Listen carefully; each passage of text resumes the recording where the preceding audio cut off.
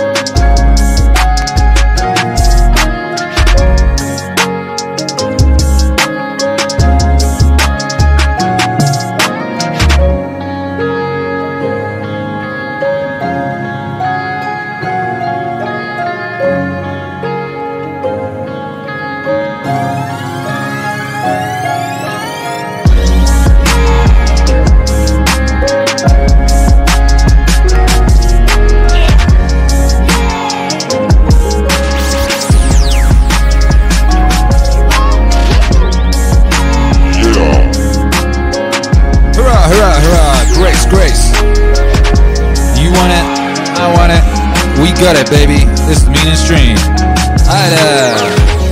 Hello, what's cracking? How you doing? It's Kira the Don. Welcome to the Meaning Stream. How are you? Oh my goodness, there's two of me. We only need one right now. One is plenty. Hey, how are you doing? What's up? I'm turning the music down while I talk. Can you believe it? What does my hair do?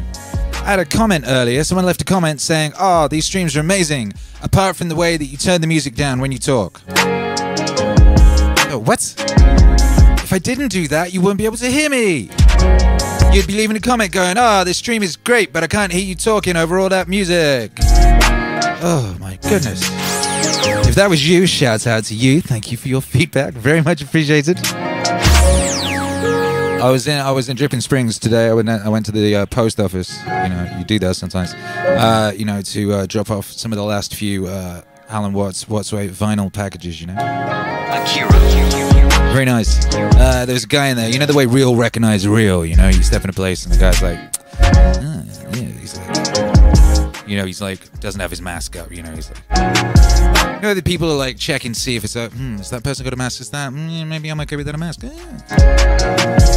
He's a cool fella. You know, he's a cool old fella. He's like, I don't know, he's like 50, grizzled. You know, he's been outside a lot. He spent a lot of time outside. He's got a cowboy hat on. He's like, hey, you musician? I said, bitch, I might be. I didn't say that. I said, yes. Yes, you're good. That's very, very right. I knew it. Like, what's your name? I told him my name, you know, and he immediately gets his phone out and he types it in, you know, and the first thing that comes up is yesterday's stream. He presses play on it. I started yesterday's stream. I didn't even know. Doing some weird thing, complete silence, going, la, la, la, la, la, la, la, or something. Everyone in the post office is like, sort of like looking at this guy. It's like, la, la, la, la, la, coming out the phone. I was like, oh yeah, that's a live stream. I do 2 live streams a day, you know. It's 2 a day. You're a futuristic motherfucker, ain't you? Yeah, that's true. Anyway, it turned out like he worked on rodeos and such, like, you know, and he works on those bucking bronco, those like, you know, the bars where people go in and ride a horse or something. Anyway, and his partner does music venues, and he's like, you know, he's, oh yeah. And he's saying they're all reopening and how important it is they reopen. He says something to me and like, he said it to me. You know, sometimes someone says something. And you go, oh, okay, you're an angel. That's what you are. You're an angel in this here lifetime, he goes. Looks at me deep in the eyes, and he says, what you're doing is very important. He goes, the music, he goes, we have to have the music, he goes. I can't do the accents. My accent's terrible, he goes. He goes, music. He looks up and he goes, that's a song to God. Chills the way he said it. He looked right into my soul. That's a song to God. I was like, wow, you're right, baby. That's so true. That's so true. And you know, like, man is a religious animal, and even at this point in man's history where much of man is like, I don't need no religion, I'm way beyond that, I'm very advanced. Man still wants to sing that song to God, baby. That thing is so important. Whether he knows what he's doing or not, you know? And when they try and stop man singing to God, they try to stop that. They literally say, some of these creeps, oh, don't be singing, no singing, minimize the singing, oh, that might spread the Tom Hanks. Boy, you shut your filthy mouth. We will sing our song to God. We will communicate our joy. We will communicate with that most excellent aspect of everything that there is and what we came from and all that, by Jove. You shut your filthy mouth. Do some... Yo. I saw a picture of that governor from California, you know, the one who got caught going to a sexy dinner party. Actually, he's been telling everyone else, wear a mask between bites. You go to a sexy dinner party. Oh, look at this guy. He looked just like the Joker when Tony Daniel drew him in Batman R.I.P. And I was like, how is it so many of these people, these creepy people in these political positions, they look like various incarnations of the Joker? What's with that? That lady one who got the plastic surgery this year to make her, she just looks like the Jack Nicholson, like one of the incarnations. Maybe they all have the same surgeon, maybe that's what it is. And they just pull their face up by the ears or something. It makes them all look like that. Amazing. Anyway, smash that like. We're here for a reason today, brothers and sisters, and it's a beautiful reason. A reason of literature. A reason of literature. By Jove. We're here for the Meaningwave Audio Book Club. We're doing Dune. It's Dune Day. It's Wednesday. That's Dune Day. Wednesday is Dune Day. I don't need to know there's a new version of Evernote while I'm streaming. Evernote, goodbye. My goodness, what is with these people? I spent like 2 hours last week turning off all notifications, and some still keep peeking through.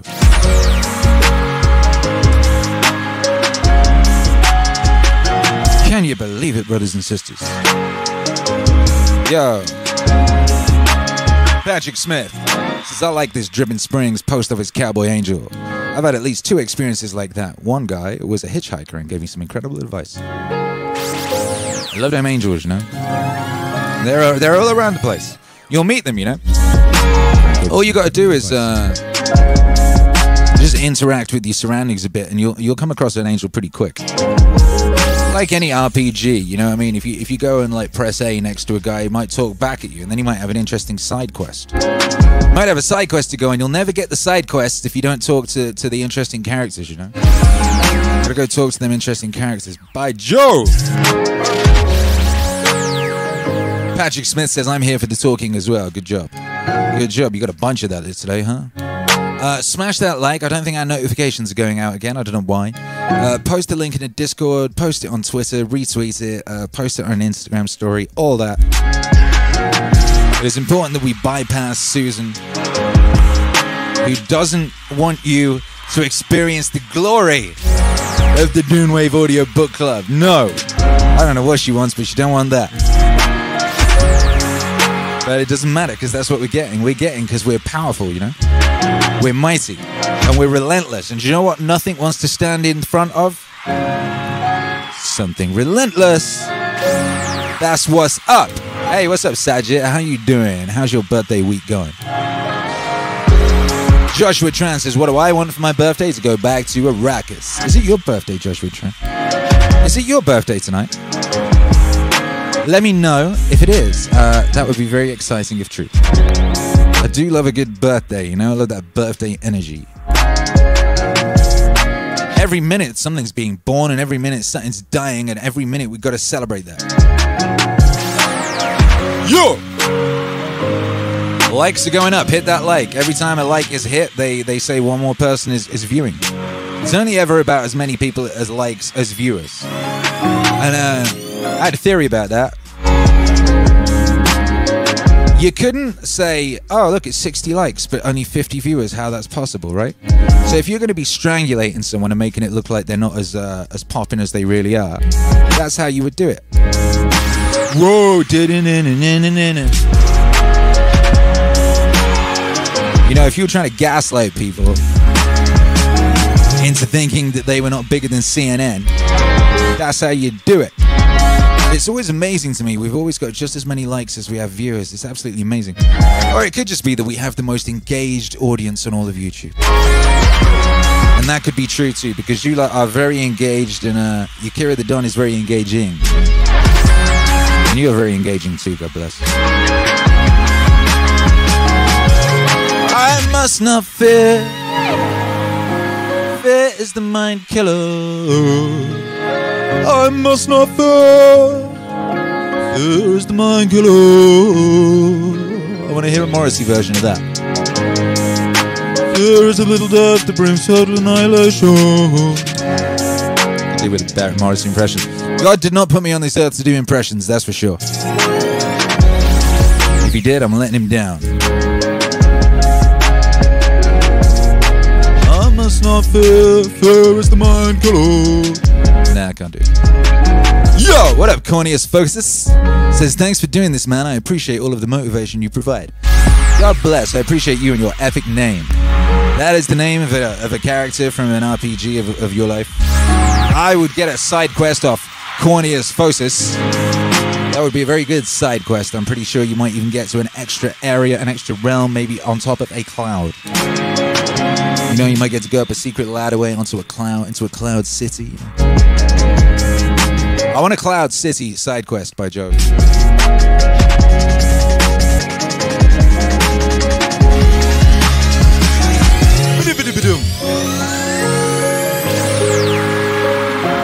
Yeah. Word XP says your Marcus Aurelius is pretty good though. Hey, thanks.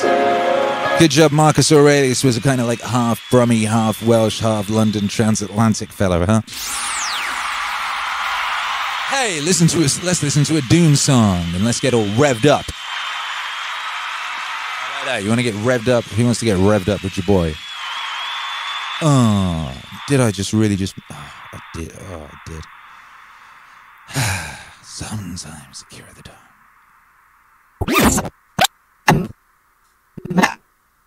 Make some noise. I must not fear. Fear is the mind killer. I must not fear. Fear is the mind killer. Fear is the little death that brings total obliteration. I will face my fear. I will permit it to pass over me and through me. And when it has gone past, I will turn the inner eye to see its path. Where the fear has gone, there will be nothing.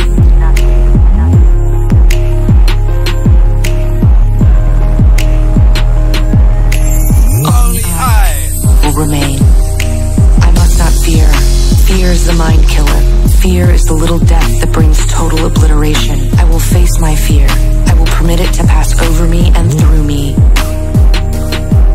And when it has gone past, I will turn the inner eye to its path. Where the fear has gone, there will be nothing. Only I will remain. What's in the box? What's in the box? What's in the box? Pain. Pain. What's in the box?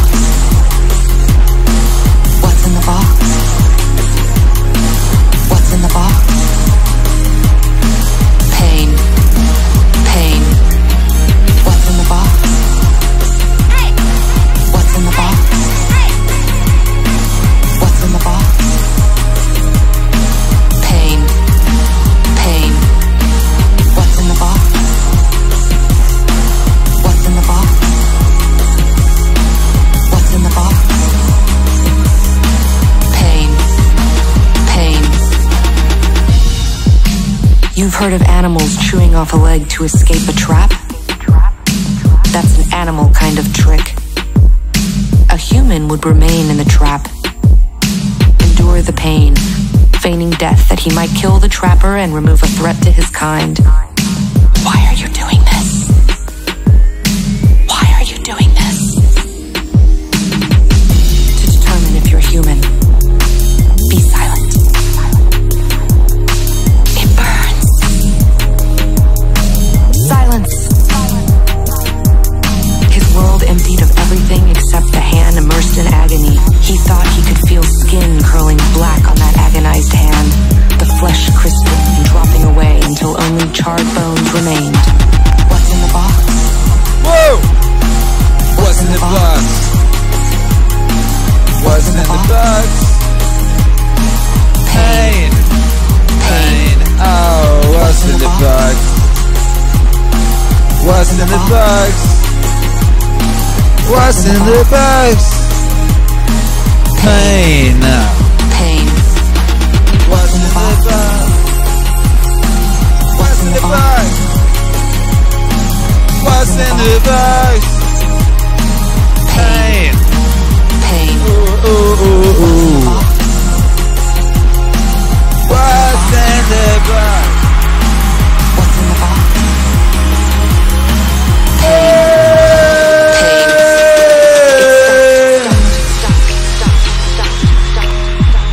Pain! Pain! That's what's in that box. Ask Brad Pitt. He knows. He knows about that box with that pain in it. Alright, baby, let's get it. Alright, so we're about to go in, we're about to go. Andy Burrows, in, we're about to go. Word XP, in, we're about to go. Joshua Tran, is it your birthday or not? I was not able to see. Before we do that, of course, we have to do the international high five. International high five! Very important. Very important ceremonial aspect of smash that like and let me know right now where on earth you may be. Unless you're somewhere else, and then in which case tell me then where you are. And I want to recap so we can read out the recaps. We're on disc 9 tonight of Dune. Disc 9, and we're kicking off book 2. Disc 9, book 2. Is it Joshua Tran's birthday? Is it? Joshua Tran, 24. Happy birthday, Josh Tran. Happy birthday, Josh Tran. You're 24. Which means you're a man. So you have to go into the woods and kill something. That's what you have to do. You have to go into the woods, eat a psychedelic plant. You've got to be naked and have nothing but a stick. And you've got to come back with a head. And then you'll be allowed into society. If not, sorry, you're not allowed in society. You are cast out, and you have to go. You have to go live, with the Fremen. That's what happens. Happy birthday. Yo! Tryout said on the last episode, Maury revealed Paul is not the Quizak Satarak. This episode, what? D-Man, Tri-State, letting the path take me. Nice. Fool Killer 3644, Maryland. Dip 5, Bay Area CA. What's cracking, yo? David Ewing, reawakened, the way to wisdom. Do you know the way? Do you know the way? Yeah. Andy Burrows, Paradise. Sheila, Ferrari, Rod, Nashville. Lito died. We are Harkonians. We're Harkonians. Tra-la-la-la-la-la. We're Harkonians. Tra-la-la-la. Richard Young, Chicago. How's life, MAZ? Pretty good, baby. Thanks for asking. Members time. Virginia Beach, Virginia. Fingers in the air. Pyom pyom. Patrick Smith, The Hobbs. Happy birthday. Give me some spice. Free speech zealot. Last time on Dune, Paul tripped balls. Hey, that rhymes. What's in the box? What's in the box? I do believe it's pain. I do believe it's pain. E.S. Taylor, London, O-N-C-A. D-Man, ha ha ha. That's not a good recap. Recaps have not been very good so far. Alec Moran, Dundee, Michigan. Hurrah! What's in the box? What's in the box? I do believe it's pain. I do believe it is pain. The day 5, Paul released He's a Mensat and had trouble crying. I mean, that's one way of putting it, yes, you know. Dune, Arrakis, desert planet.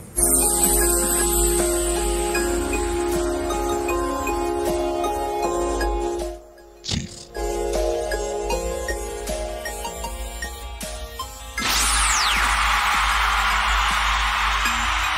All of this is true.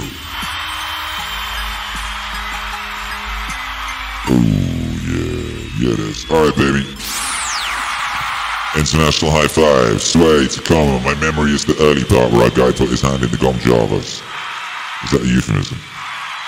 D-Man. Bum bum bum bum bum bum bum bum bum bum bum bum bum bum bum bum. Prince Jabrika's XV Edmonds WA. Precious, indeed, precious. Man. Last week was crazy. It was all like black holes and revelations. By Jove. Hey, Sadier's in Wales. My neighbours are going to get a taste of MAZ. Yeah, they're going to get a taste of literature tonight because it's the Audio Book Club. Hwyl fawr tew I chdi. Nawr ni'n fynd I mewn efo'r high pimp I fyny international nawr, yeah? Are you ready?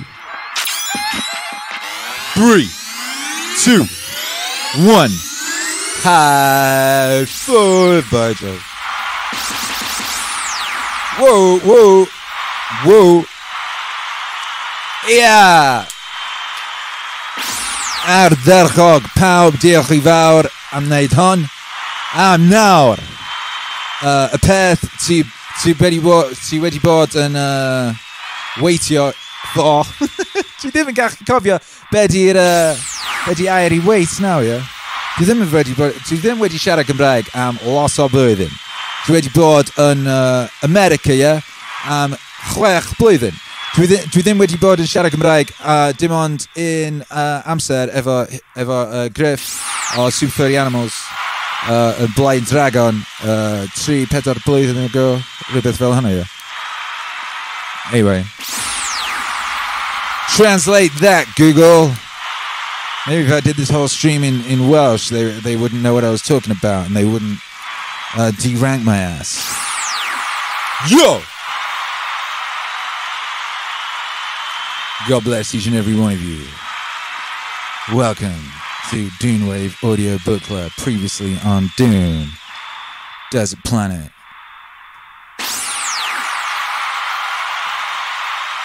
Betrayal. Fat, horrible bastard. Turned out to be the father. Magic witch lady. Had a son. He could see the future. Oh shit. Dad got blown up. Exploding tooth. Order. You know what time it is. You know what time it is. It's Dunewave Audio Book Club time. It's the best time.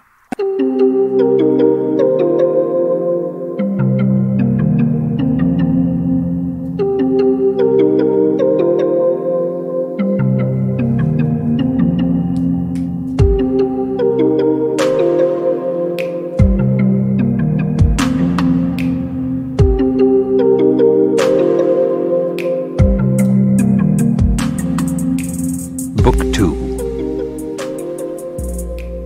Deep. When my father, the Padishah Emperor, heard of Duke Leto's death and the manner of it, he went into such a rage as we had never before seen. He blamed my mother and the compact forced on him to place a Bene Gesserit on the throne.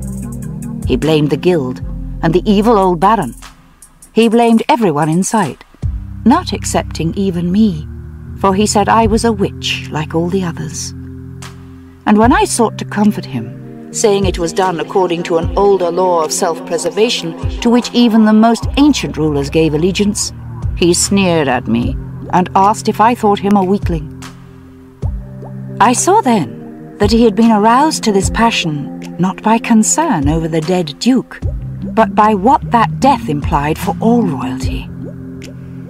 As I look back on it, I think there may have been some prescience in my father too, for it is certain that his line and Muad'Dib's shared common ancestry.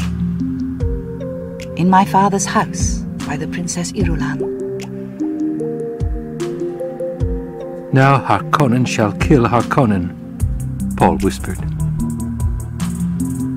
He had awakened shortly before nightfall, sitting up in the sealed and darkened still tent. As he spoke, he heard the vague stirrings of his mother where she slept against the tent's opposite wall.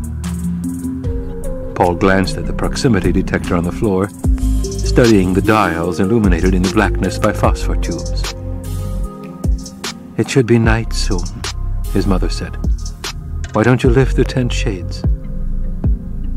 Paul realized then that her breathing had been different for some time, that she had lain silent in the darkness until certain he was awake. Lifting the shades wouldn't help, he said. There's been a storm, the tent's covered by sand. I'll dig us out soon. No sign of Duncan yet? None.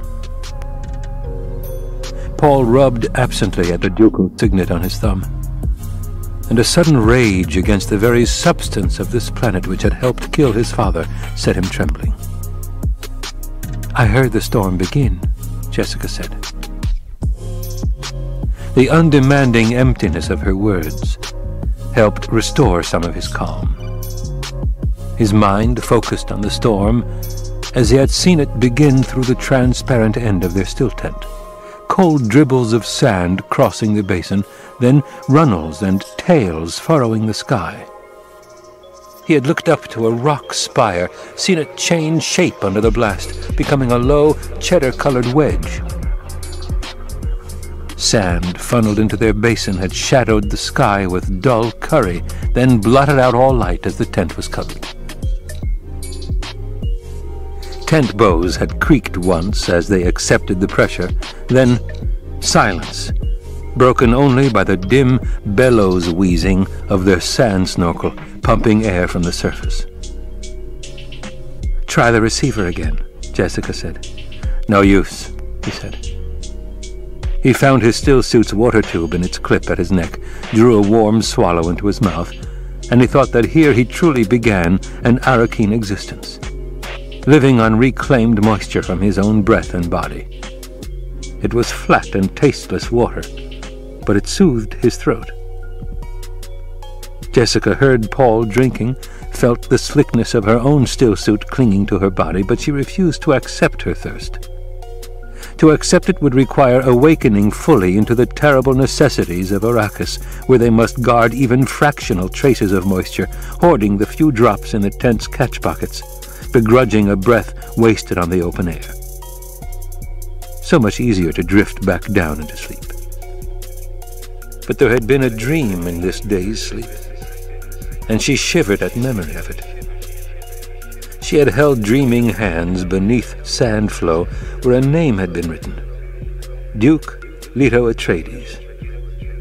The name had blurred with the sand, and she had moved to restore it, but the first letter filled before the last was begun. The sand would not stop. Her dream became wailing, louder and louder, that ridiculous wailing. Part of her mind had realized the sound was her own voice as a tiny child, little more than a baby. A woman not quite visible to memory was going away. My unknown mother, Jessica thought. The Bene Gesserit who bore me and gave me to the sisters because that's what she was commanded to do. Was she glad to rid herself of a Harkonnen child? The place to hit them is in the spice, Paul said.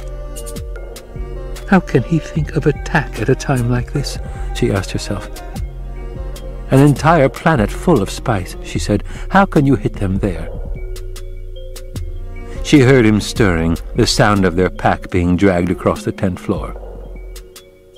It was sea power and air power on Caladan, he said. Here it's desert power. The Fremen are the key. His voice came from the vicinity of the tent's sphincter. Her Bene Gesserit training sensed in his tone an unresolved bitterness toward her. All his life he has been trained to hate Harkonnens, she thought. Now he finds he is Harkonnen, because of me. How little he knows me. I was my Duke's only woman. I accepted his life and his values, even to defying my Bene Gesserit orders. The tent's glow tab came alight under Paul's hand, filled the domed area with green radiance.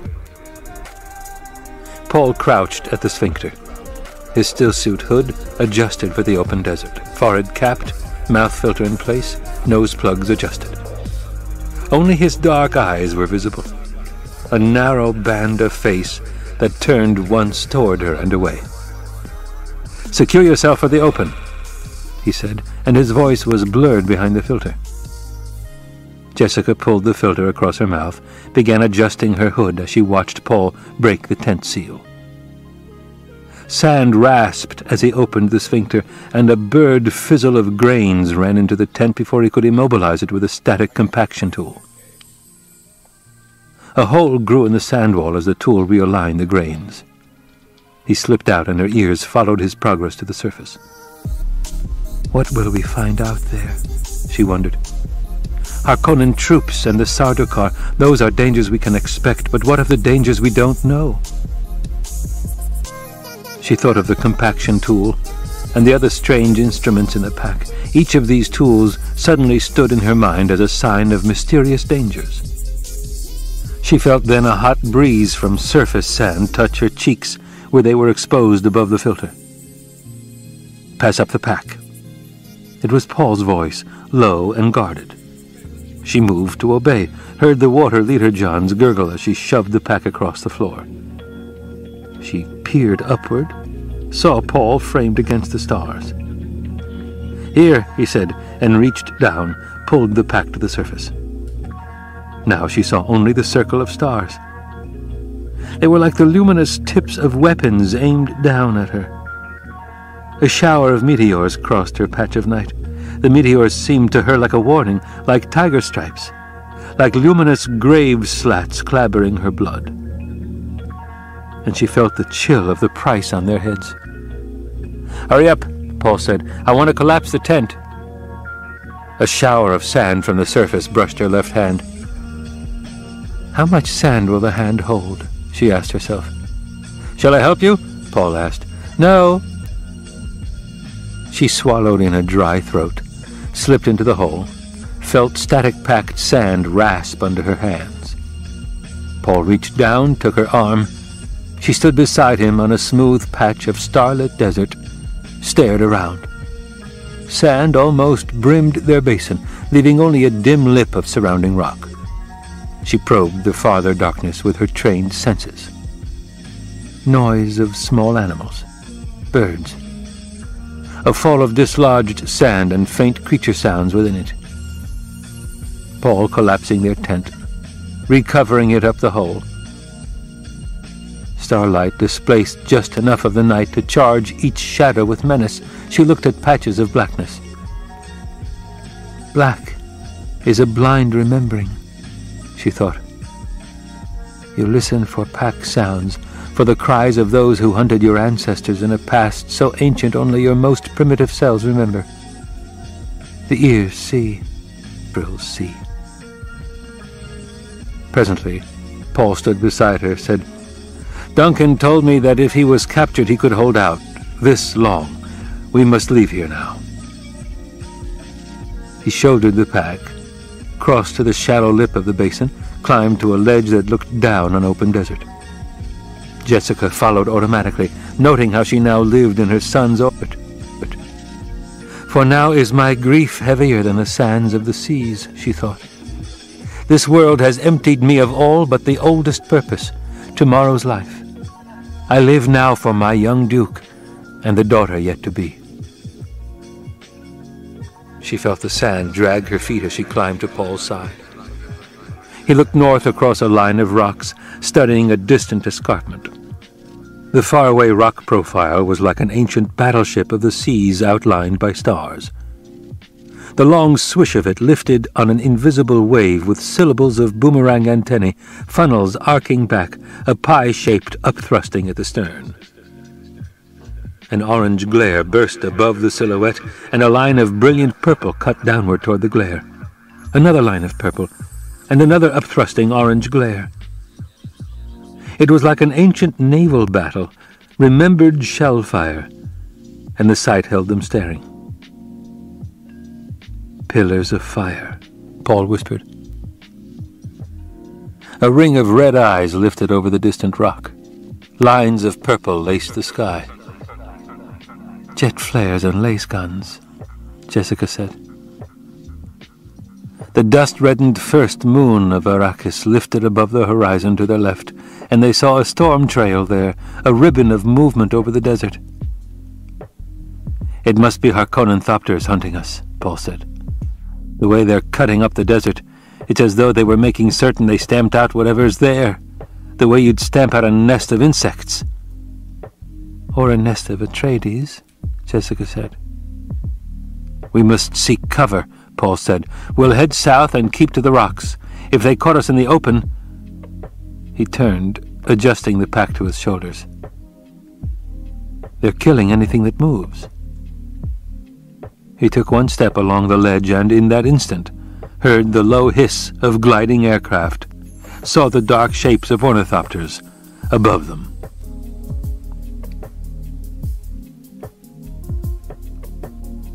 My father once told me that respect for the truth comes close to being the basis for all morality. Something cannot emerge from nothing, he said. This is profound thinking if you understand how unstable the truth can be.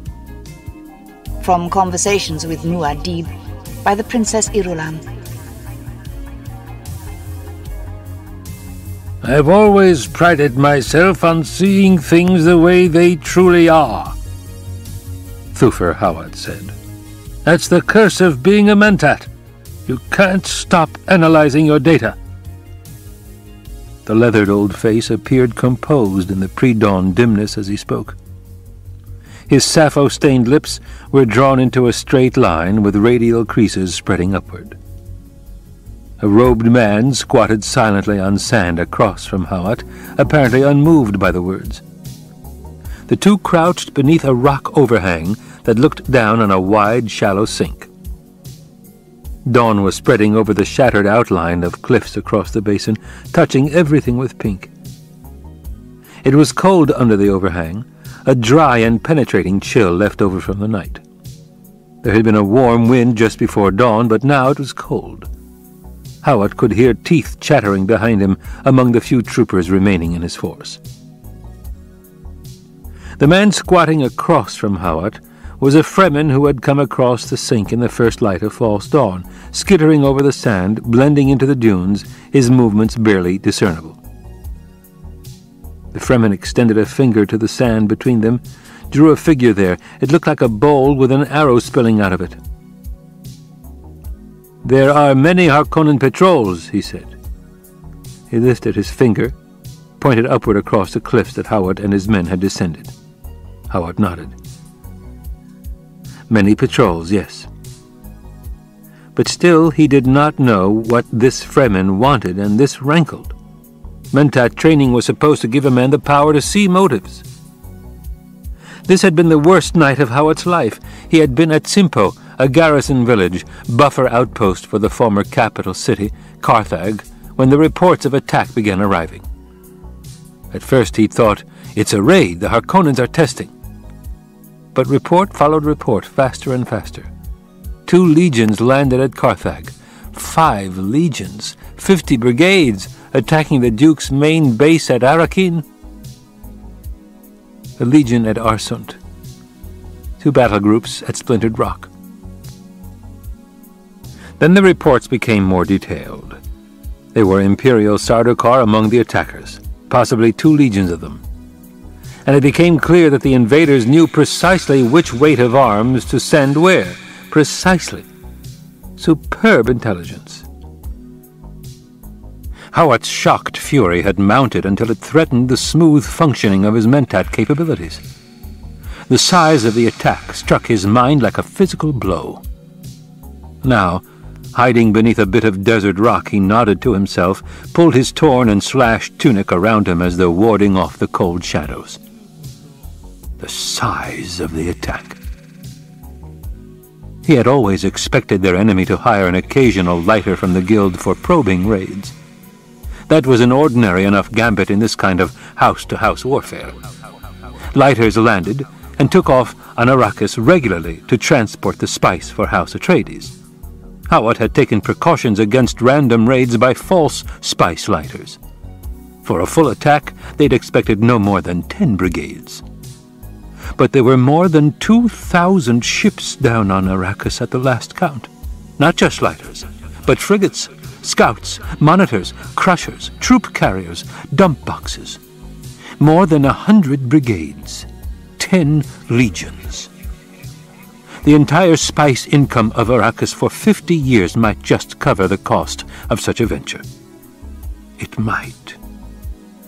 I underestimated what the Baron was willing to spend in attacking us, Hawat thought. I failed my Duke. Then there was the matter of the traitor. I will live long enough to see her strangled, he thought. I should have killed that Bene Gesserit witch when I had the chance. There was no doubt in his mind who had betrayed them. The Lady Jessica. She fitted all the facts available. Your man Gurney Halleck and part of his force are safe with our smuggler friends, the Fremen said. Good. So Gurney will get off this hell planet. We're not all gone. Hawat glanced back at the huddle of his men. He had started the night just past with 300 of his finest. Of those, and even 20 remained, and half of them were wounded. Some of them slept now, standing up, leaning against the rock, sprawled on the sand beneath the rock. Their last thopter, the one they'd been using as a ground effect machine to carry their wounded, had given out just before dawn. They had cut it up with laser guns and hidden the pieces, then worked their way down into this hiding place at the edge of the basin. Hawat had only a rough idea of their location, some 200 kilometers southeast of Arrakeen. The main traveled ways between the shield wall Sietch communities were somehow south of them. The Fremen across from Hawat threw back his hood and stillsuit cap to reveal sandy hair and beard. The hair was combed straight back from a high, thin forehead. He had the unreadable total blue eyes of the spice diet. Beard and mustache were stained at one side of the mouth, his hair matted there by pressure of the looping catch tube from his nose plugs. The man removed his plugs, readjusted them. He rubbed at a scar beside his nose. If you cross the sink here this night, the Fremen said, you must not use shields. There is a break in the wall. He turned on his heels, pointed south. There, and it is open sand down to the erg. Shields will attract a... He hesitated. Worm. They don't often come in here, but a shield will bring one every time. He said worm, Hawat thought. He was going to say something else. What? And what does he want of us? Hawat sighed. He could not recall ever before being this tired. It was a muscle weariness that energy pills were unable to ease. Those damnable Sardaukar. With a self-accusing bitterness, he faced the thought of the soldier fanatics and the imperial treachery they represented. His own mentat assessment of the data told him how little chance he had ever to present evidence of this treachery before the High Council of the Landsrat, where justice might be done. Do you wish to go to the smugglers? The Fremen asked. Is it possible? The way is long. Fremen don't like to say no, Idaho had told him once. Hawat said, You haven't yet told me whether your people can help my wounded. They are wounded. The same damned answer every time. "We know they're wounded," Hawat snapped. "That's not the—" "Peace, friend," the Fremen cautioned. "What do your wounded say? Are there those among them who can see the water need of your tribe?" "We haven't talked about water," Hawat said. "I can understand your reluctance," the Fremen said. "They are your friends, your tribesmen. Do you have water?" "Not enough." The Fremen gestured to Hawat's tunic, the skin exposed beneath it. "You were caught in Sietch without your suits. You must make a water decision, friend." "Can we hire your help?" The Fremen shrugged. "You have no water." He glanced at the group behind Hawat. "How many of your wounded would you spend?" Hawat fell silent, staring at the man. He could see as a mentat that their communication was out of phase. Word sounds were not being linked up here in the normal manner. "I am Thufir Hawat," he said. "I can speak for my duke. I will make promissory commitment now for your help. I wish a limited form of help, preserving my force long enough only to kill a traitor who thinks herself beyond vengeance." "You wish our siding in a vendetta?"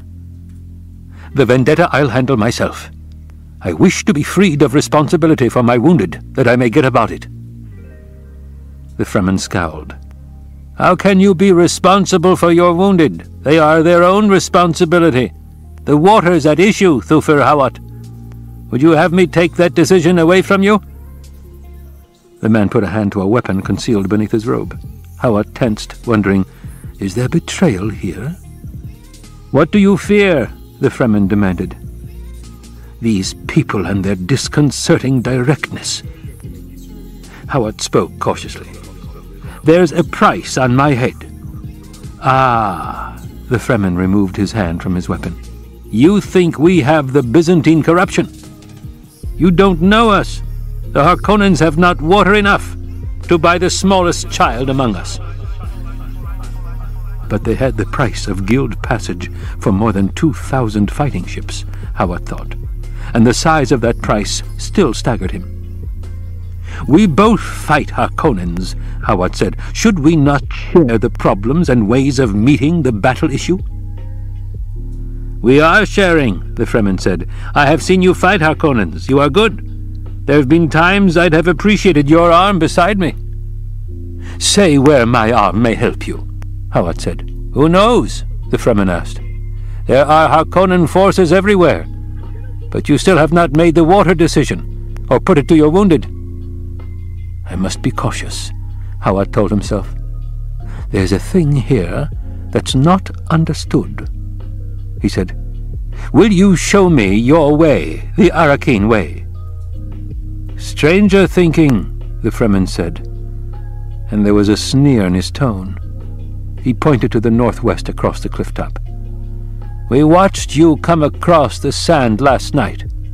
He lowered his arm. "You keep your force on the slip face of the dunes. Bad. You have no still suits, no water. You will not last long."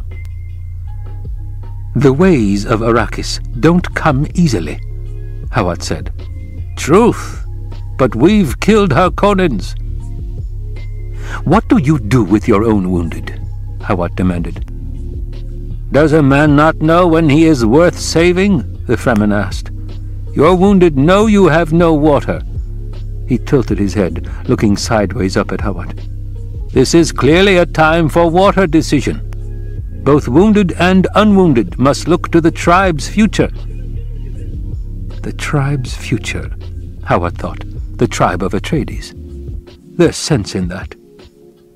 He forced himself to the question he had been avoiding. "Have you word of my duke or his son?" Unreadable blue eyes stared upward into Hawat's. "Word? Their fate," Hawat snapped. "Fate is the same for everyone," the Fremen said. "Your duke, it is said, has met his fate. As to the Lisan al-Gaib, his son, that is in Liat's hands. Liat has not said." I knew the answer without asking, Hawat thought. He glanced back at his men. They were all awake now. They had heard. They were staring out across the sand, the realization in their expressions. There was no returning to Caladan for them. And now Arrakis was lost. Hawat turned back to the Fremen. "Have you heard of Duncan, Idaho?" "He was in the great house when the shield went down," the Fremen said. "This I've heard, no more." She dropped the shield and let in the Harkonnens, he thought. I was the one who sat with my back to a door. How could she do this when it meant turning also against her own son? But who knows how a Bene Gesserit witch thinks, if you can call it thinking. Hawat tried to swallow in a dry throat. "When will you hear about the boy?" "We know little of what happens in Arrakeen," the Fremen said. He shrugged. "Who knows?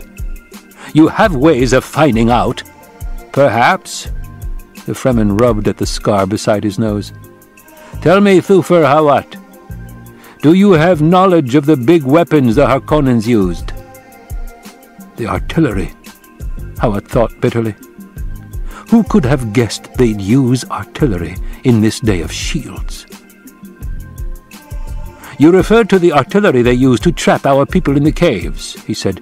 "I've theoretical knowledge of such explosive weapons. Any man who retreats into a cave which has only one opening deserves to die," the Fremen said. "Why do you ask about these weapons? Liet wishes it." "Is that what he wants from us?" Hawat wondered. He said, "Did you come here seeking information about the big guns?" Liet wished to see one of the weapons for himself. "Then you should just go take one," Hawat sneered. "Yes," the Fremen said, "we took one. We have it hidden where Stilgar can study it for Liet, and where Liet can see it for himself if he wishes.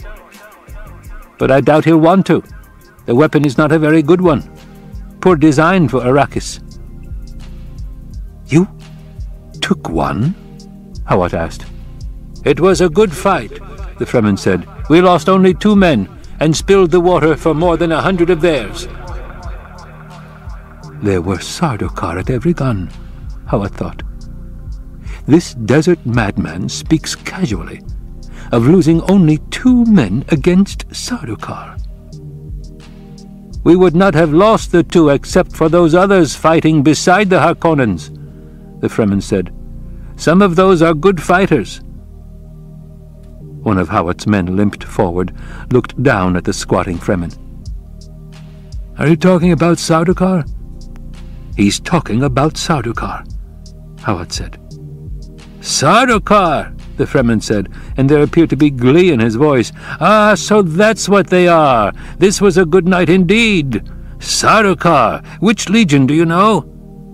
"We don't know," Hawat said. "Sardaukar," the Fremen mused. "Yet they wear Harkonnen clothing. Is that not strange?" "The Emperor does not wish it known he fights against a great house," Hawat said. "But you know they are Sardaukar." "Who am I?" Hawat asked bitterly. "You are Thufir Hawat," the man said matter-of-factly. "Well, we would have learned it in time. We've sent 3 of them captive, to be questioned by Liet's men." Hawat's aide spoke slowly, disbelief in every word.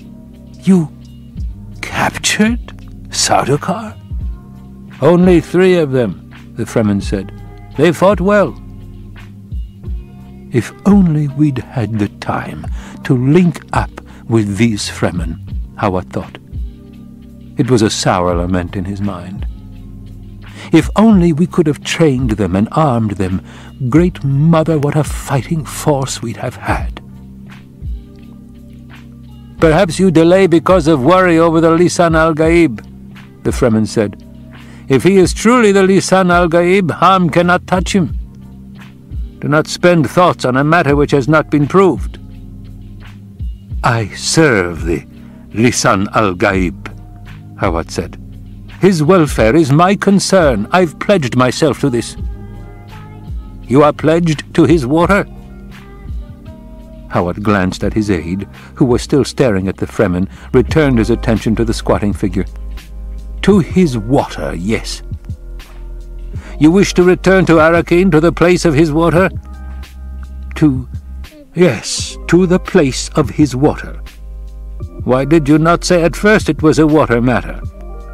The Fremen stood up, seated his nose plugs firmly. Howard motioned with his head for his aide to return to the others. With a tired shrug, the man obeyed. Howard heard a low-voiced conversation arise among the men. The Fremen said, "There is always a way to water." Behind Howard, a man cursed. Howard's aide called, "Thufir, Arki just died." The Fremen put a fist to his ear. "The bond of water, it's a sign." He stared at Howard. "We have a place nearby for accepting the water. Shall I call my men?" The aide returned to Howard's side, said, "Thufir, a couple of the men left wives in Arrakeen. Well, you know how it is at a time like this." The Fremen still held his fist to his ear. "Is it the bond of water, Thufir Hawat?" he demanded. Howard's mind was racing. He sensed now the direction of the Fremen's words, but feared the reaction of the tired men under the rock overhang when they understood it. "The bond of water," Howard said. "Let our tribes be joined," the Fremen said, and he lowered his fist. As though that were the signal, 4 men slid and dropped down from the rocks above them. They darted back under the overhang, rolled the dead man in a loose robe, lifted him and began running with him along the cliff wall to the right. Spurts of dust lifted around their running feet.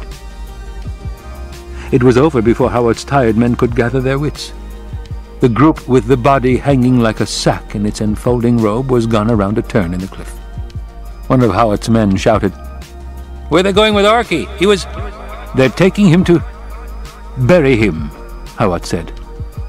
"Fremen don't bury their dead," the men barked. "Don't you try any tricks on us, Thufir.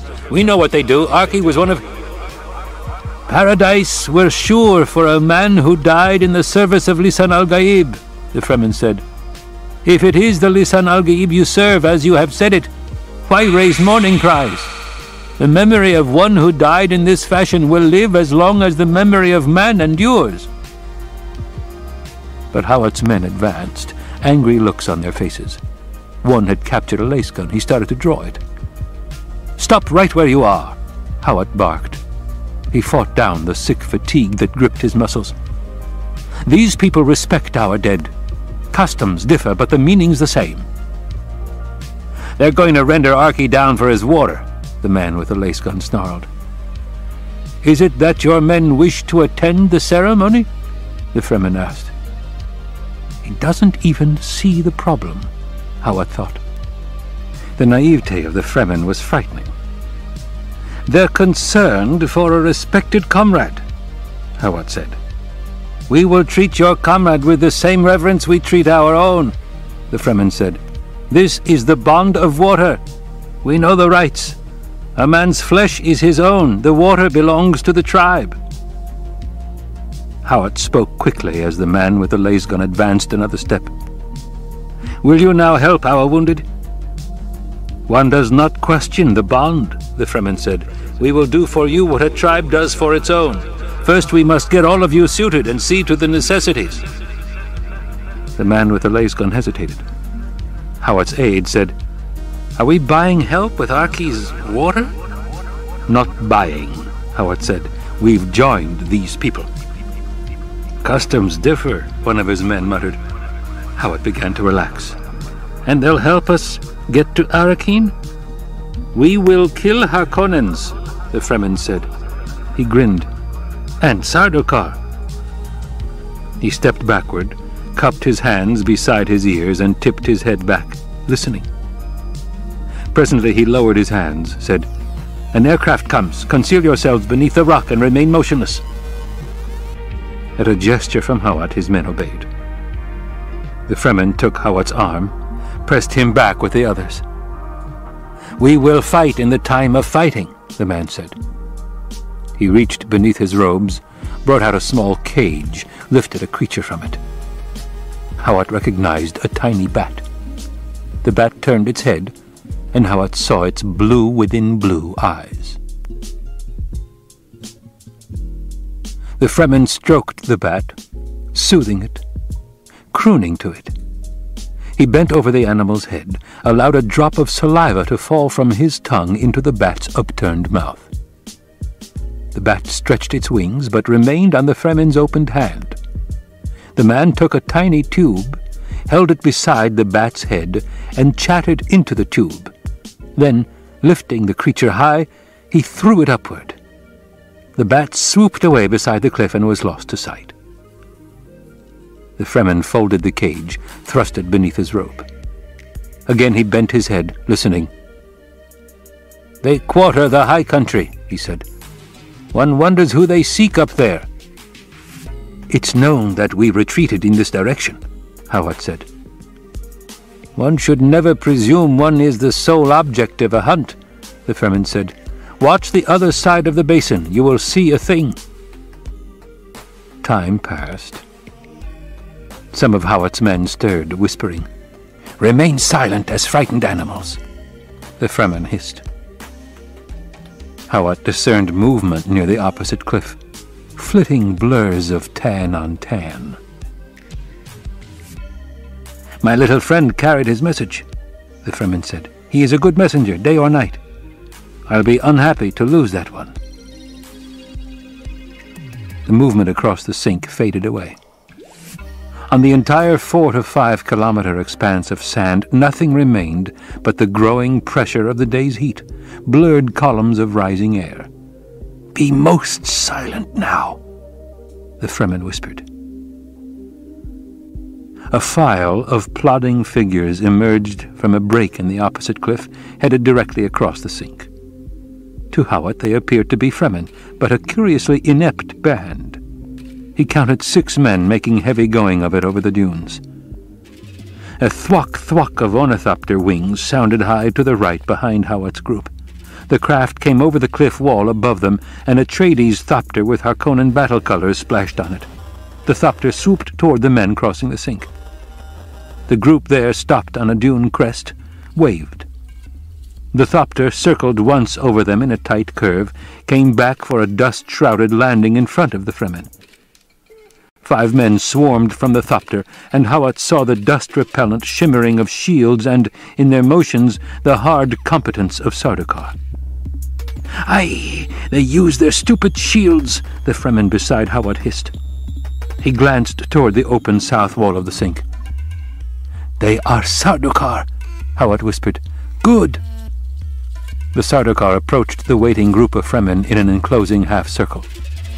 Sun glinted on blades held ready. The Fremen stood in a compact group, apparently indifferent. Abruptly, the sand around the 2 groups sprouted Fremen. They were at the ornithopter, then in it. Where the 2 groups had met at the dune crest, a dust cloud partly obscured violent motion. Presently, dust settled.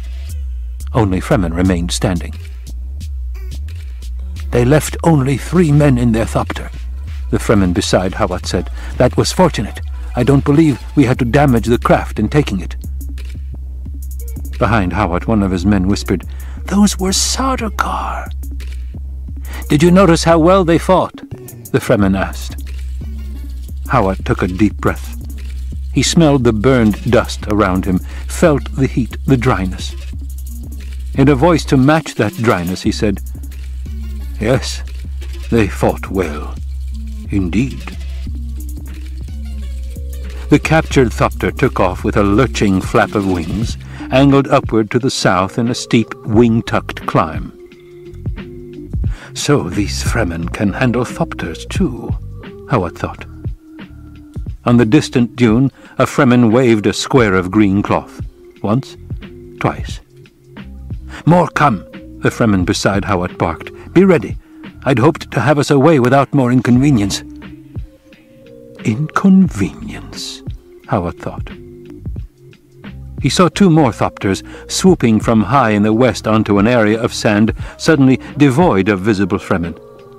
Only 8 splotches of blue, the bodies of the Sardaukar in Harkonnen uniforms, remained at the scene of violence. Another thopter glided in over the cliff wall above Hawat.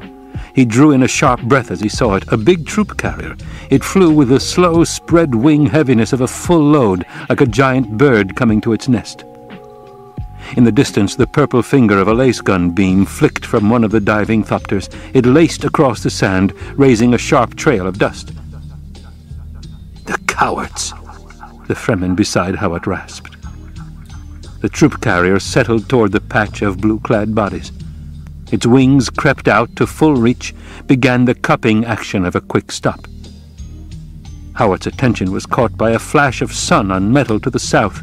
A thopter plummeting there in a power dive, wings folded flat against its sides, its jets a golden flare against the dark silvered gray of the sky.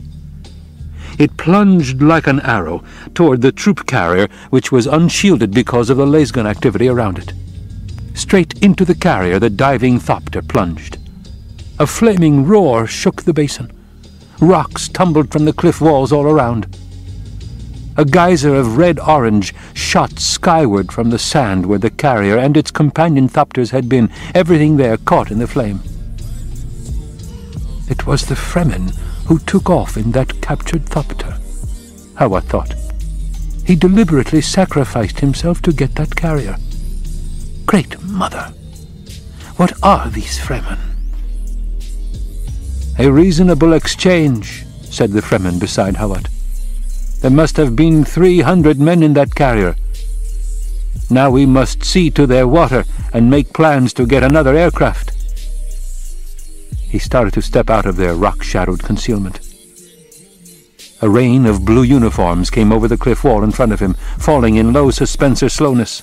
In the flashing instant, Hawat had time to see that they were Sardaukar, hard faces set in battle frenzy, that they were unshielded, and each carried a knife in one hand, a stunner in the other.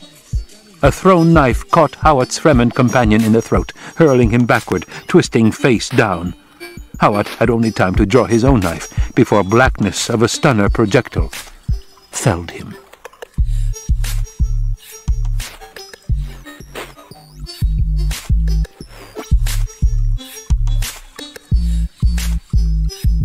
Muad'Dib could indeed see the future, but you must understand the limits of this power.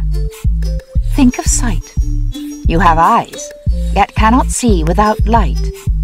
If you are on the floor of a valley, you cannot see beyond your valley. Just so Muad'Dib could not always choose to look across the mysterious terrain. He tells us that a single obscure decision of prophecy, perhaps the choice of one word over another, could change the entire aspect of the future. He tells us, the vision of time is broad, but when you pass through it, time becomes a narrow door. And always, he fought the temptation to choose a clear, safe course, warning, that path leads ever down into stagnation. From Arrakis Awakening by the Princess Irulan. As the ornithopters glided out of the night above them, Paul grabbed his mother's arm, snapped, "Don't move." Then he saw the lead craft in the moonlight, the way its wings cupped to brake for landing, the reckless dash of the hands at the controls. "It's Idaho," he breathed. The craft and its companions settled into the basin like a covey of birds coming to nest. Idaho was out of his thopter and running toward them before the dust settled. Two figures in Fremen robes followed him. Paul recognized one, the tall, sandy-bearded Kynes. "This way!" Kynes called, and he veered left. Behind Kynes, other Fremen were throwing fabric covers over their ornithopters. The craft became a row of shallow dunes. Idaho skidded to a stop in front of Paul, saluted. "My lord, the Fremen have a temporary hiding place nearby where we—" "What about that back there?" Paul pointed to the violence above the distant cliff, the jet flares, the purple beams of lace guns lacing the desert. A rare smile touched Idaho's round, placid face. "My lord, sire, I've left them a little Glaring white light filled the desert, bright as a sun, etching their shadows onto the rock floor of the ledge. In one sweeping motion, Idaho had Paul's arm in one hand, Jessica's shoulder in the other, hurling them down off the ledge into the basin. They sprawled together in the sand as the roar of an explosion thundered over them. Its shockwave tumbled chips off the rock ledge they had vacated. Idaho sat up, brushed sand from himself. "Not the family atomics," Jessica said. "I thought—" "You planted a shield back there," Paul said. "A big one turned to full force," Idaho said. "A laser gun beam touched it and—" He shrugged. "Subatomic fusion," Jessica said. "That's a dangerous weapon." "Not weapon, m'lady. Defense. That scum will think twice before using laser guns another time." The Fremen from the ornithopters stopped above them. One called in a low voice, "We should get under cover, friends." Paul got to his feet as Idaho helped Jessica up. "That blast will attract considerable attention, sire," Idaho said. Sire, Paul thought. The word had such a strange sound when directed at him. Sire had always been his father. He felt himself touched briefly by his powers of prescience, seeing himself infected by the wild race consciousness that was moving the human universe toward chaos. The vision left him shaken, and he allowed Idaho to guide him along the edge of the basin to a rock projection. Fremen there were opening a way down into the sand with their compaction tools. "May I take your pack, sire?" Idaho asked. "It's not heavy, Duncan," Paul said. "You have no body shield," Idaho said. "Do you wish mine?" He glanced at the distant cliff. "Not likely there'll be any more laser gun activity about." "Keep your shield, Duncan. Your right arm is shield enough for me." Jessica saw the way the praise took effect, how Idaho moved closer to Paul, and she thought, "Such a sure hand my son has with his people." The Fremen removed a rock plug that opened a passage down into the native basement complex of the desert. A camouflage cover was rigged for the opening. "This way," one of the Fremen said, and he led them down rock steps into darkness. Behind them, the cover blotted out the moonlight. A dim green glow came alive ahead, revealing the steps and rock walls. A turn to the left. Robed Fremen were all around them now, pressing downward. They rounded the corner, found another down-slanting passage. It opened into a rough cave chamber. Kine stood before them, jubba hood thrown back, the neck of his stillsuit glistening in the green light. His long hair and beard were mussed. The blue eyes without whites were a darkness under heavy brows. In the moment of encounter, Kynes wondered at himself. Why am I helping these people? It's the most dangerous thing I've ever done. It could doom me with them. Then he looked squarely at Paul, seeing the boy who had taken on the mantle of manhood, masking grief, suppressing all except the position that now must be assumed, the dukedom. And Kynes realized in that moment the dukedom still existed, and solely because of this youth. And this was not a thing to be taken lightly. Jessica glanced once around the chamber, registering it on her senses in the Bene Gesserit way, a laboratory, a civil place full of angles and squares in the ancient manner. This is one of the Imperial ecological testing stations my father wanted as advanced bases, Paul said. His father wanted, Kynes thought. And again Kynes wondered at himself, am I foolish to aid these fugitives? Why am I doing it? It would be so easy to take them now, to buy the Harkonnen trust with them. Paul followed his mother's example, gestalting the room, seeing the workbench down one side, the walls of featureless rock. Instruments lined the bench, dials glowing, wire grid-X planes with fluting glass emerging from them. An ozone smell permeated the place. Some of the Fremen moved on around a concealing angle in the chamber, and new sounds started there, machine coughs, the whinnies of spinning belts and multi-drives. Paul looked to the end of the room, saw cages with small animals in them stacked against the wall. You've recognized this place correctly, Kynes said. For what would you use such a place, Paul Atreides?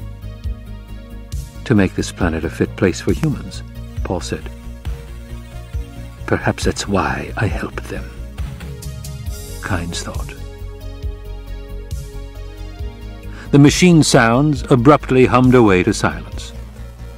Into this void there came a thin animal squeak from the cages. It was cut off abruptly as though in embarrassment. Paul returned his attention to the cages, saw that the animals were brown-winged bats. An automatic feeder extended from the side wall across the cages. A Fremen emerged from the hidden area of the chamber, spoke to Kynes. "Yet the field generator equipment is not working. I am unable to mask us from proximity detectors." "Can you repair it?" Kynes asked. "Not quickly. The parts." The man shrugged. "Yes," Kynes said. "Then we'll do without machinery. Get a hand pump for air out to the surface." "Immediately." The man hurried away. Kynes turned back to Paul. "You have a good answer." Jessica marked the easy rumble of the man's voice. It was a royal voice, accustomed to command. And she had not missed the reference to him as Liet. Liet was the Fremen alter ego, the other face of the tame planetologist. "We're most grateful for your help, Dr. Kynes," she said. We'll see," Kynes said. He nodded to one of his men. "Spice coffee in my quarters, Shamir." "At once, Liet," the man said.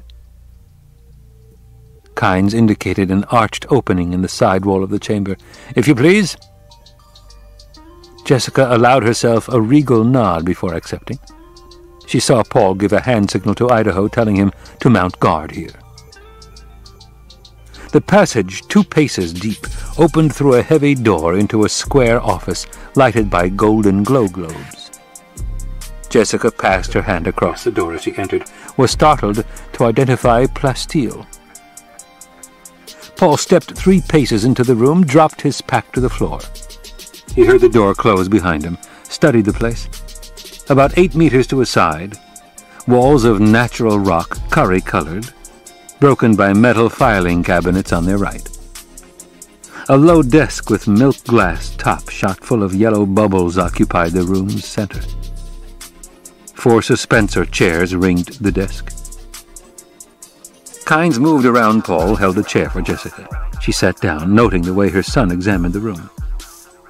Paul remained standing for another eye blink. A faint anomaly in the room's air currents told him there was a secret exit to their right, behind the filing cabinets. "Will you sit down, Paul Atreides?" Kynes asked. How carefully he avoids my title, Paul thought. But he accepted the chair, remained silent while Kynes sat down. "You sense that Arrakis could be a paradise," Kynes said. "Yet, as you see, the Imperium sends here only its trained hatchetmen, its seekers after the spice." Paul held up his thumb with its ducal signet. "Do you see this ring?" "Yes." "Do you know its significance?" Jessica turned sharply to stare at her son. "Your father lies dead in the ruins of Arrakeen," Kynes said. "You are technically the Duke." "I am a soldier of the Imperium," Paul said. "Technically a hatchetman." Kynes' face darkened. "Even with the Emperor's Sardaukar standing over your father's body?" "The Sardaukar are one thing, the legal source of my authority is another," Paul said. "Arrakis has its own way of determining who wears the mantle of authority," Kynes said. And Jessica, turning back to look at him, thought, "There's steel in this man that no one has taken the temper out of. And we've need of steel. Paul's doing a dangerous thing." Paul said, "The Sardaukar on Arrakis are a measure of how much our beloved Emperor feared my father. Now I will give the Padishah Emperor reasons to fear the—" "Lad," Kynes said, "there are things you don't— You will address me as sire or my lord," Paul said. "Gently," Jessica thought. Kynes stared at Paul, and Jessica noted the glint of admiration in the planetologist's face, the touch of humor there. "Sire," Kynes said. "I am an embarrassment to the Emperor," Paul said. "I am an embarrassment to all who would divide Arrakis as their spoil. As I live, I shall continue to be such an embarrassment that I stick in their throats and choke them to death. Words, Kynes said. Paul stared at him. Presently, Paul said, "You have a legend of the Lisan al-Gaib here, the voice from the outer world, the one who will lead the Fremen to paradise. Your men have superstition," Kynes said. Perhaps, Paul agreed. Yet, perhaps not. Superstitions sometimes have strange roots and stranger branchings. "You have a plan," Kynes said. "This much is obvious. Sire, could your Fremen provide me with proof positive that the Sardaukar are here in Harkonnen uniform?" "Quite likely." "The Emperor will put a Harkonnen back in power here," Paul said. "Perhaps even Beast Rabban. Let him. Once he has involved himself beyond escaping his guilt, let the Emperor face the possibility of a bill of particulars laid out before the Landsraad. Let him answer there where—" "Paul," Jessica said. "Granted that the Landsraad High Council accepts your case," Kynes said. "There could be only one outcome. General warfare between the Imperium and the Great Houses." "Chaos," Jessica said. "But I'd present my case to the Emperor," Paul said, "and give him an alternative to chaos." Jessica spoke in a dry tone. "Blackmail?" "One of the tools of statecraft, as you've said yourself," Paul said. And Jessica heard the bitterness in his voice. "The Emperor has no sons, only daughters." "You'd aim for the throne?" Jessica asked. "The Emperor will not risk having the Imperium shattered by total war," Paul said. "Planets blasted, disorder everywhere. He'll not risk that." "This is a desperate gamble you propose," Kynes said. "What do the great houses of the Landsraad fear most?" Paul asked. "They fear most what is happening here right now on Arrakis, the Sardaukar picking them off one by one. That's why there is a Landsraad. This is the glue of the Great Convention. Only in union do they match the Imperial forces. But this is what they fear," Paul said. "Arrakis would become a rallying cry. Each of them would see himself in my father cut out of the herd and killed." Kynes spoke to Jessica. "Would his plan work?" "I'm no mentat," Jessica said. "But you are Bene Gesserit." She shot a probing stare at him, said, "His plan has good points and bad points, as any plan would at this stage. A plan depends as much upon execution as it does upon concept." "Law is the ultimate science," Paul quoted. "Thus it reads above the Emperor's door. I propose to show him law. And I'm not sure I could trust the person who conceived this plan," Kynes said. "Arrakis has its own plan that we—" "From the throne," Paul said, "I could make a paradise of Arrakis with the wave of a hand. This is the coin I offer for your support." Kynes stiffened. "My loyalty's not for sale, sire." Paul stared across the desk at him, meeting the cold glare of those blue-within-blue eyes, studying the bearded face, the commanding appearance. A harsh smile touched Paul's lips, and he said, "Well spoken. I apologize." Kynes met Paul's stare and presently said, "No Harkonnen ever admitted error. Perhaps you're not like them, Atreides." "It could be a fault in their education," Paul said.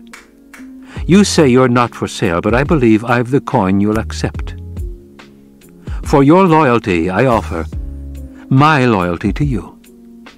Totally." "My son has the Atreides sincerity," Jessica thought. "He has that tremendous, almost naive honor, and what a powerful force that truly is." She saw that Paul's words had shaken Kynes. "This is nonsense," Kynes said. "You're just a boy, and—" "I'm the Duke," Paul said. "I'm an Atreides. No Atreides has ever broken such a bond." Kynes swallowed. "When I say totally," Paul said, "I mean without reservation. I would give my life for you." "Sire," Kynes said, and the word was torn from him, but Jessica saw that he was not now speaking to a boy of 15, but to a man, to a superior. Now Kynes meant the word. In this moment he'd give his life for Paul, she thought. How did the Atreides accomplish this thing so quickly, so easily? "I know you mean this," Kynes said, "yet the Harkon—" The door behind Paul slammed open. He whirled to see reeling violence, shouting, the clash of steel, wax-image faces grimacing in the passage. With his mother beside him, Paul leaped for the door, seeing Idaho blocking the passage, his blood-pitted eyes there visible through a shield blur, claw hands beyond him, arcs of steel chopping futilely at the shield. There was the orange firemouth of a stunner repelled by the shield. Idaho's blades were through it all, flicking, red dripping from them. Then Kynes was beside Paul, and they threw their weight against the door. Paul had one last glimpse of Idaho standing against a swarm of Harkonnen uniforms, his jerking, controlled staggers, the black goat hair with a red blossom of death in it. Then the door was closed, and there came a snick as Kynes threw the bolts. "I appear to have decided," Kynes said. "Someone detected your machinery before it was shut down," Paul said. He pulled his mother away from the door, met the despair in her eyes. "I should have suspected trouble when the coffee failed to arrive," Kynes said. "You've a bolt hole out of here," Paul said. "Shall we use it?" Kynes took a deep breath, said, "This door should hold for at least 20 minutes against all but a laser gun." "They'll not use a laser gun for fear we've shields on this side," Paul said. "Those were Sardaukar in Harkonnen uniform," Jessica whispered. They could hear pounding on the door now, rhythmic blows. Kynes indicated the cabinets against the right-hand wall, said, "This way." He crossed to the first cabinet, opened a drawer, manipulated a handle within it. The entire wall of cabinets swung open to expose the black mouth of a tunnel. "This door also is plasteel," Kynes said. "You were well prepared," Jessica said. "We've lived under the Harkonnens for 80 years, Kynes said. He herded them into the darkness, closed the door. In the sudden blackness, Jessica saw a luminous arrow on the floor ahead of her. Kynes' voice came from behind them. "We'll separate here. This wall is tougher. It'll stand for at least an hour. Follow the arrows like that one on the floor. They'll be extinguished by your passage. They lead through a maze to another exit where I've secreted a thopter. There's a storm across the desert tonight. Your only hope is to run for that storm, dive into the top of it, ride with it. My people have done this in stealing thopters. If you stay high in the storm, you'll survive." "What of you?" Paul asked.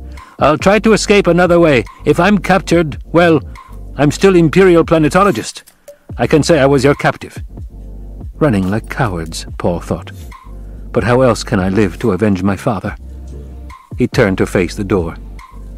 Jessica heard him move, said, "Duncan's dead, Paul.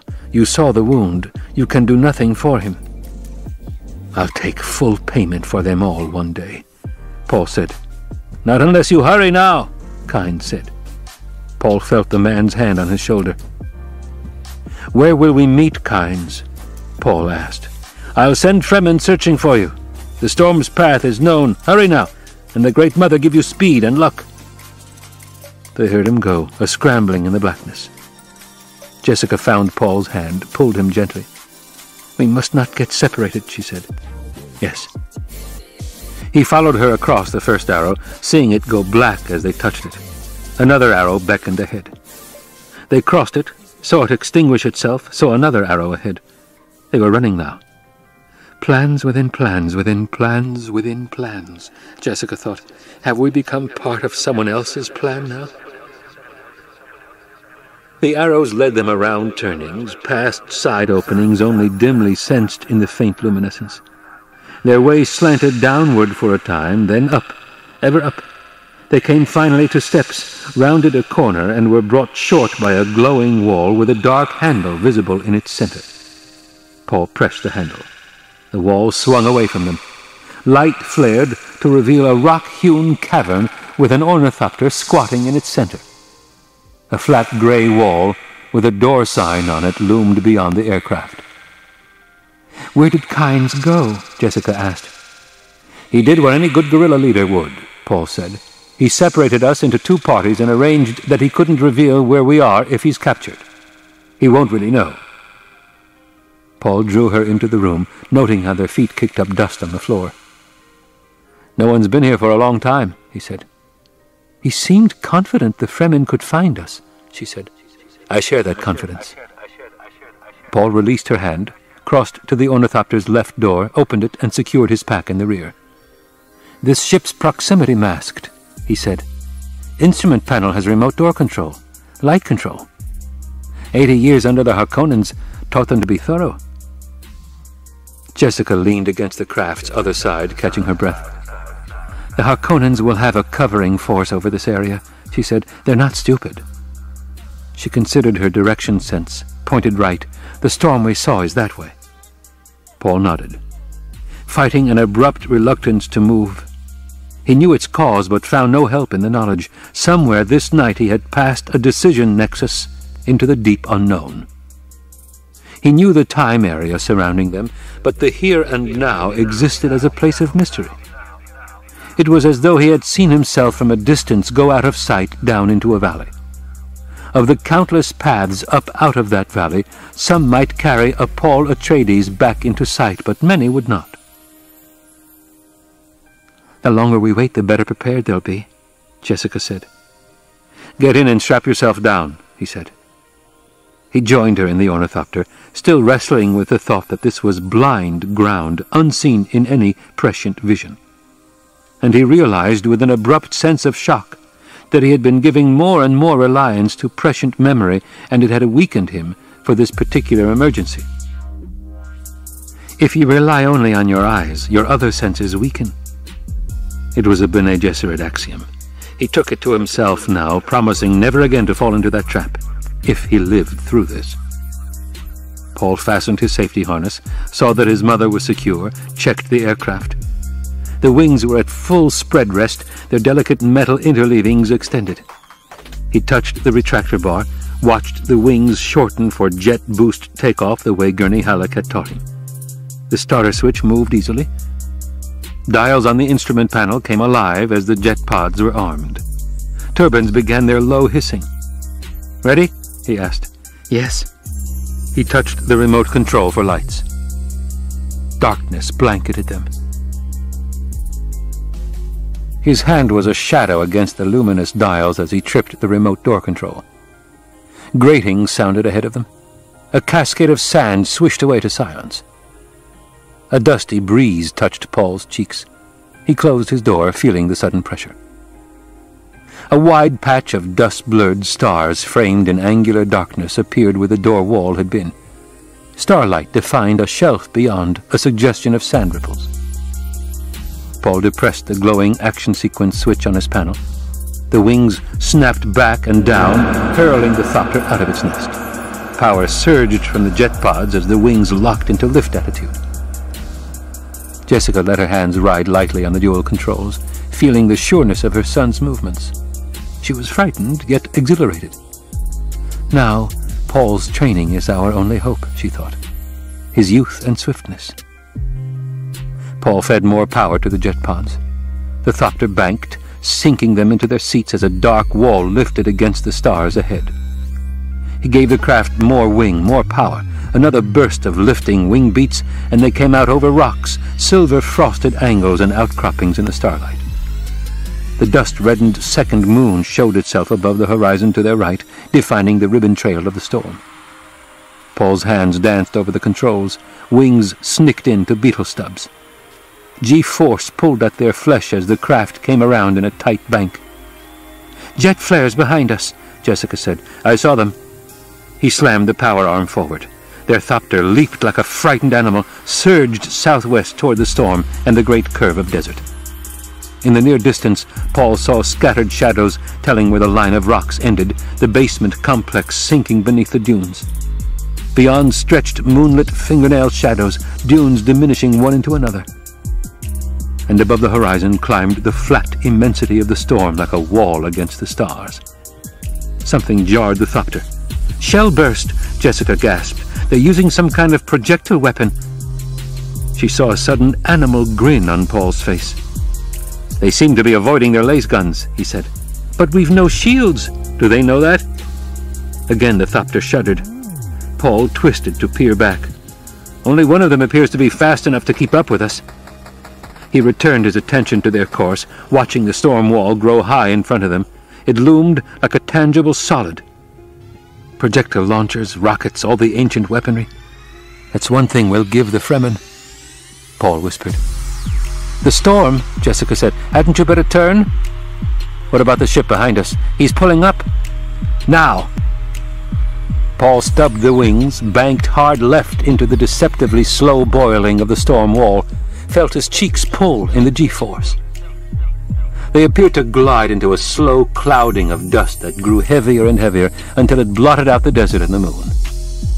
The aircraft became a long, horizontal whisper of darkness, lighted only by the green luminosity of the instrument panel. Through Jessica's mind flashed all the warnings about such storms, that they cut metal like butter, etched flesh to bone, and ate away the bones. She felt the buffeting of dust-blanketed wind. It twisted them as Paul fought the controls. She saw him chop the power, felt the ship buck. The metal around them hissed and trembled. "Sand!" Jessica shouted. She saw the negative shake of his head in the light from the panel. Not much sand this high, but she could feel them sinking deeper into the maelstrom. Paul sent the wings to their full soaring length, heard them creak with the strain. He kept his eyes fixed on the instruments, gliding by instinct, fighting for altitude. The sound of their passage diminished. The Thopter began rolling off to the left. Paul focused on the glowing globe within the attitude curve, brought his craft back to level flight. Jessica had the eerie feeling that they were standing still, that all motion was external. A vague tan flowing against the windows, a rumbling hiss reminded her of the powers around them. Winds to 700 or 800 kilometers an hour, she thought. Adrenaline edginess gnawed at her. "I must not fear," she told herself, mouthing the words of the Bene Gesserit litany. "Fear is the mind killer." Slowly her long years of training prevailed. Calmness returned. "We have the tiger by the tail," Paul whispered. "We can't go down, can't land, and I don't think I can lift us out of this. We'll have to ride it out." Calmness drained out of her. Jessica felt her teeth chattering, clamped them together. Then she heard Paul's voice, low and controlled, reciting the litany. "Fear is the mind killer. Fear is the little death that brings total obliteration. I will face my fear. I will permit it to pass over me and through me, and when it has gone past me, I will turn to see fear's path. Where the fear has gone, there will be nothing. Only I will remain.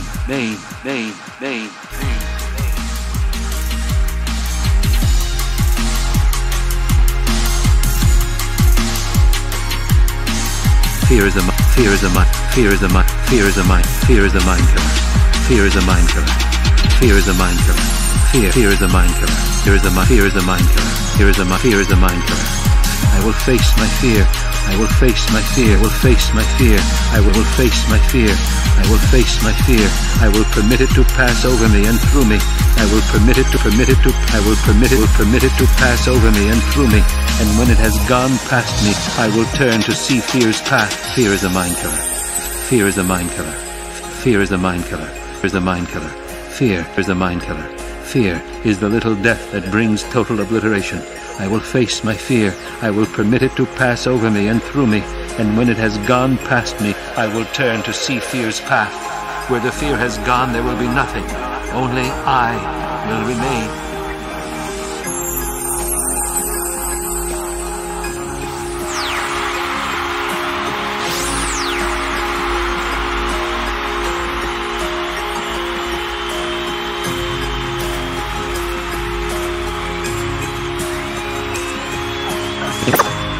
Reciting the litany.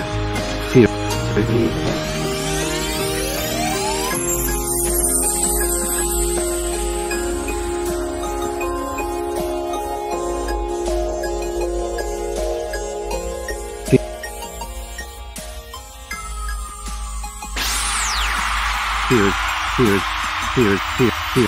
Fear is a mind killer. Fear is a mind killer. Fear is a mind killer. Fear is a mind killer. Fear is a mind killer. Fear is a mind killer. Fear is a mind killer. Fear is the little death that brings total obliteration. I will face my fear. I will permit it to pass over me and through me. And when it has gone past me, I will turn to see fear's path. Where the fear has gone, there will be nothing. Only I will remain.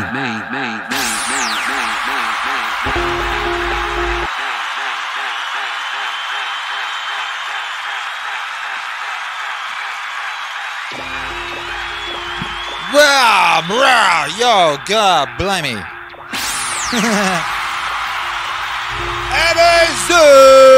Make some noise.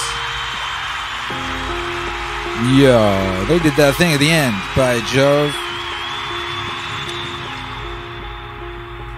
Fear is a mind killer. Fear is a mind killer. Fear is a mind. Fear is a mind. Fear is a mind. Fear is a mind. Fear is a mind. Fear is a mind. Fear is a mind. Fear is a mind. Fear is a mind. Fear. Fear is a mind. Fear is a mind. Fear is a mind. Fear is a mind. Fear is a mind. Fear is a mind. Fear is a mind. Fear is a mind. Fear is a mind. Fear is a mind. Fear is the little death that brings total obliteration. I will face my fear. I will permit it to pass over me and through me. And when it has gone past me, I will turn to see fear's path. Where the fear has gone, there will be nothing. Only I, only I, only I, only I, only I, only I, only I will remain.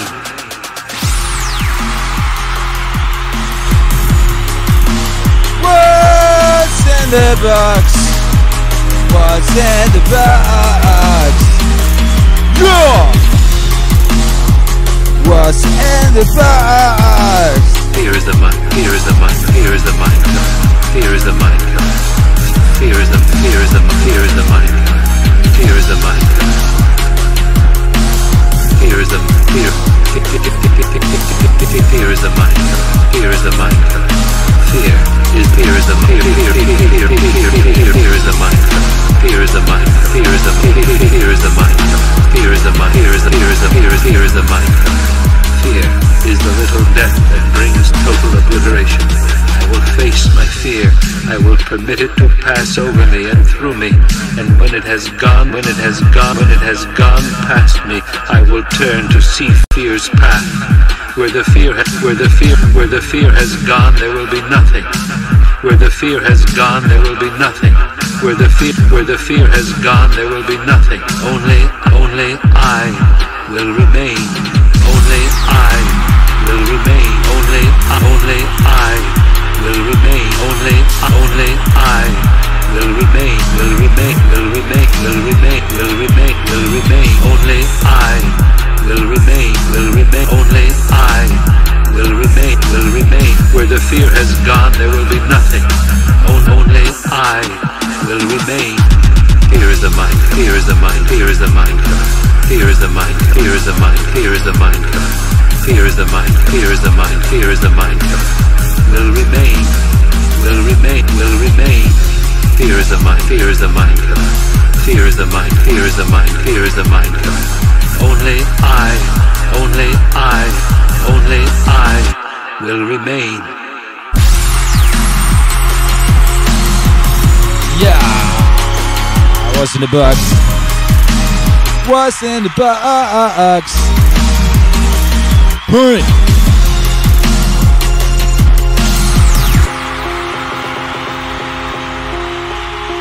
Yeah, what's cracking, MAZ? Yeah, that was Dune Wave Audio Book Club. Shit is getting deep. How you doing out there? How did that go for you? How did that feel for you? How was that for you, baby? You can spark up a cigarette now like it's the 70s, by Jove. Yo. Well.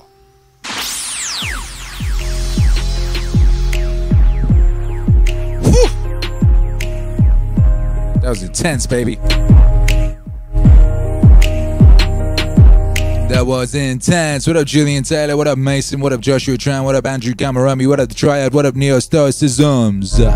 What up, Sheila? Yeah. What's in the box? Nif Herman Son says, holy frack, that was incredible. Cindy Bailey says, can I breathe yet? Yeah, you better. You better breathe, just in case you need to, just in case it's necessary. Hey, thank you, FL Space Bear. Appreciate the support. God bless you, says bravo. Thank you for the super chat and the bravo. Yo! Roberto Sanchez, oh man, this give me goosebumps too. Yo!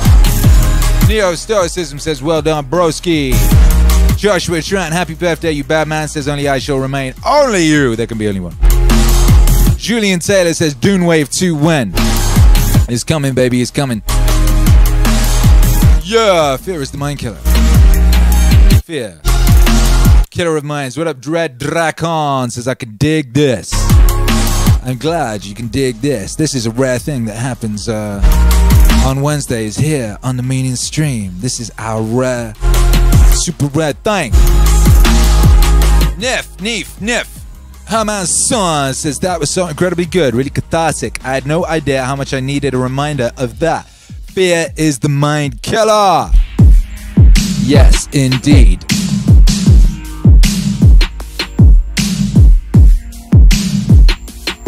Yes, indeed. And hey, let's hear that.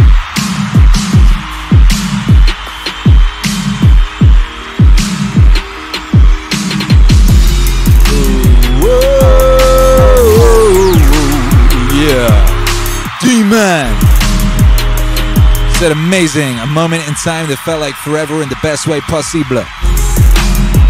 Quite. I know what you mean.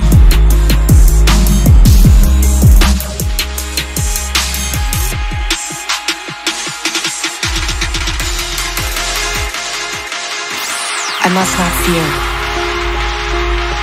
Fear is the mind killer. I must not fear. Fear is the mind killer. Fear is the little death that brings total obliteration. Yeah. I will face my fear. I will permit it to pass over me and through me. And when it has gone past, I will turn the inner eye to see its path. Where the fear has gone, there will be nothing.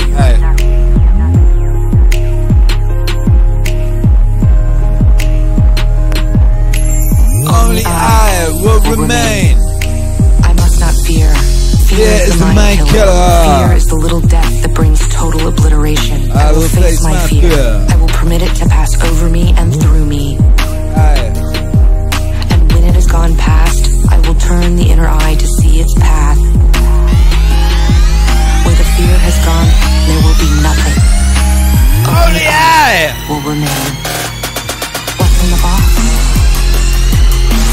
What's in the box? What's in the box?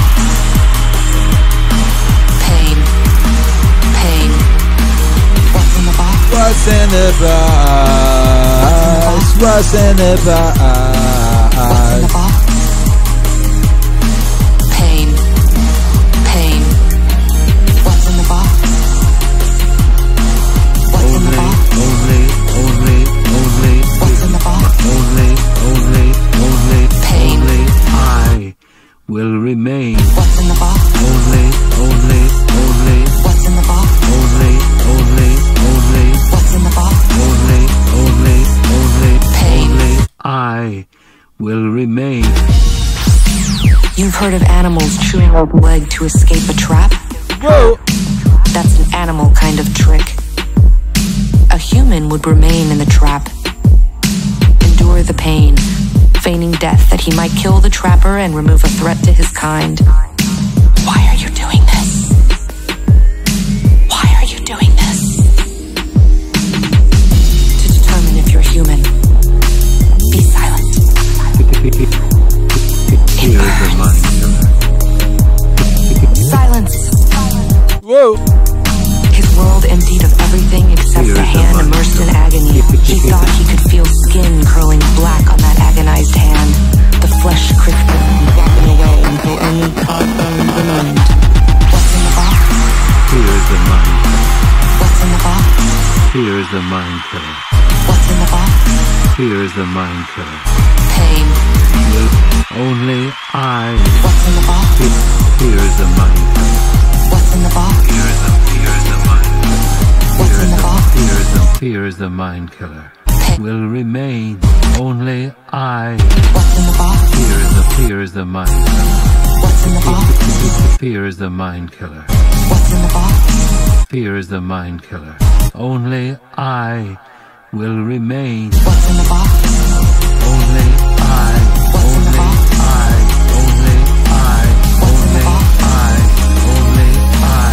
Pain. Only I Pain. will remain. It stopped, as though a switch had been Whoa. turned off. The pain stopped. This is too hard. Enough. That's too hard. Take your hand from the box, young human, and look at it. Do it. He jerked his hand from the box, stared at it, astonished. Not a mark. No sign of agony on the flesh. Fear is the mind killer. Fear is the. He held up the hand, turned it, flexed the fingers. Pain, she sniffed. A human can override any nerve in the body. Ever sift sand through a screen? We Bene Gesserit sift people to find the humans.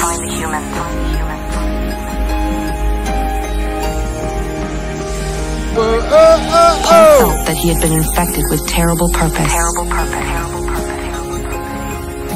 He did not know yet what the terrible purpose was. Why do you test me, humans? To set you free.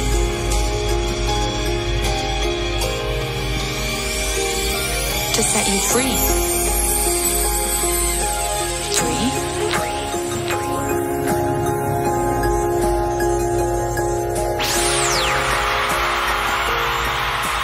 Once, men turned their thinking over to machines in the hopes that this would set them free. That only permitted other men with machines to enslave them.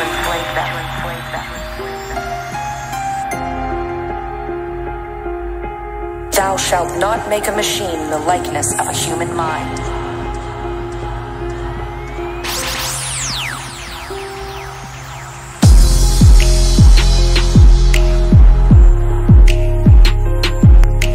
Fear is the mind killer. Fear is the mind killer. Fear is the mind. Fear is the mind. Fear is the mind killer. Fear is the mind killer. Fear is the mind killer. Fear is the mind. Fear is the mind. Fear is the mind killer. Fear is the mind killer. Fear is the mind killer. Only I will remain. Only I. Only I. Only I. Only I. Only I. Only I will remain. Only I. Only I. Only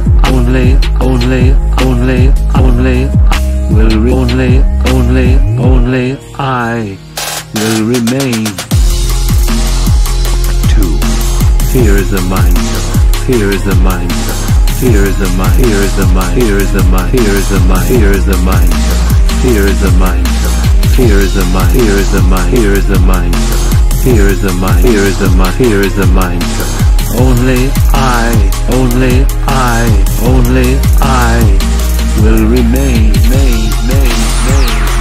Yo, what up, baby? Thank you for being here. Yeah, that was dope. And then at the end, that was fun. Only I. Shouts out to. I can't remember the name of the guy who's reading this book either. He's a legend. Anyway, thank you all for being here. We'll be back tomorrow morning, 7 a.m. Twitch. 7 a.m. Twitch in the manner of warriors like we always do at this time. We'll be back tomorrow night for the Thursday night super request show. Come on down and get your request played in that super MAZ fashion. Get ready for a Christmas music. We got a Christmas joint dropping Friday, then we got the Christmas album dropping next week. Ho, ho, ho. Ho, ho, ho. Season is upon us, by Jove. Yeah, and that's all that remains to be said. Thank you to everyone who supported tonight. That being FL Space Bear. Shouts out to you, by Jove. Shouts out to all the members. God bless. You are appreciated. Shouts out to everyone who hangs out here, gives their energy, gives their righteousness, gives their passion, gives their smart ideas and good vibes in the chat. Shouts out to everyone locked in on the replay. What up, you? Shouts out to everyone listening on the podcast feed. What up, you? Hey, if you want to support the wave, go to meaningwave.com. Get yourself some epic garments because you deserve epic garments. Get a Meaningwave monolith because that would be the ultimate gift for someone who loves Meaningwave.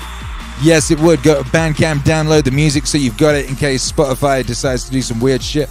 Also, you know how it go. What else should you do? Oh, you know all that stuff. All this stuff. Do this stuff. Become a member of the channel. Become a member of the Patreon. Make a donation via the link below. Pyum, pyum. But of course, the most important thing you can do, or probably one of the most powerful things you can do, is let somebody know today, baby, Meaningwave exists. Meaningwave exists, and David Ewing knows that, and Nightbot knows that, and Mason knows that, and a bunch of you know that. But hey, guess what? There's people who don't know that, and maybe you should let them know today. Yeah. So once again, thank you. And all that remains for us to do is the International By 5. The By 5 by Joe, By 5. Yo, what up, Joshua Tran? Happy birthday to you, baby. Says, who else could live remix an audiobook? Epic activities only. Indeed.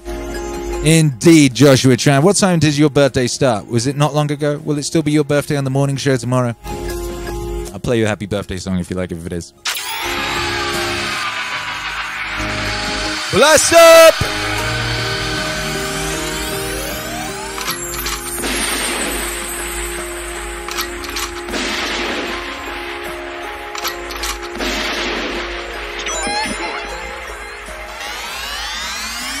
Three, 2, 1, By 5. Ooh, ooh, ooh, ooh. God bless. Stay wavy, baby. Sweet dreams. Made of these. Who am I to disagree?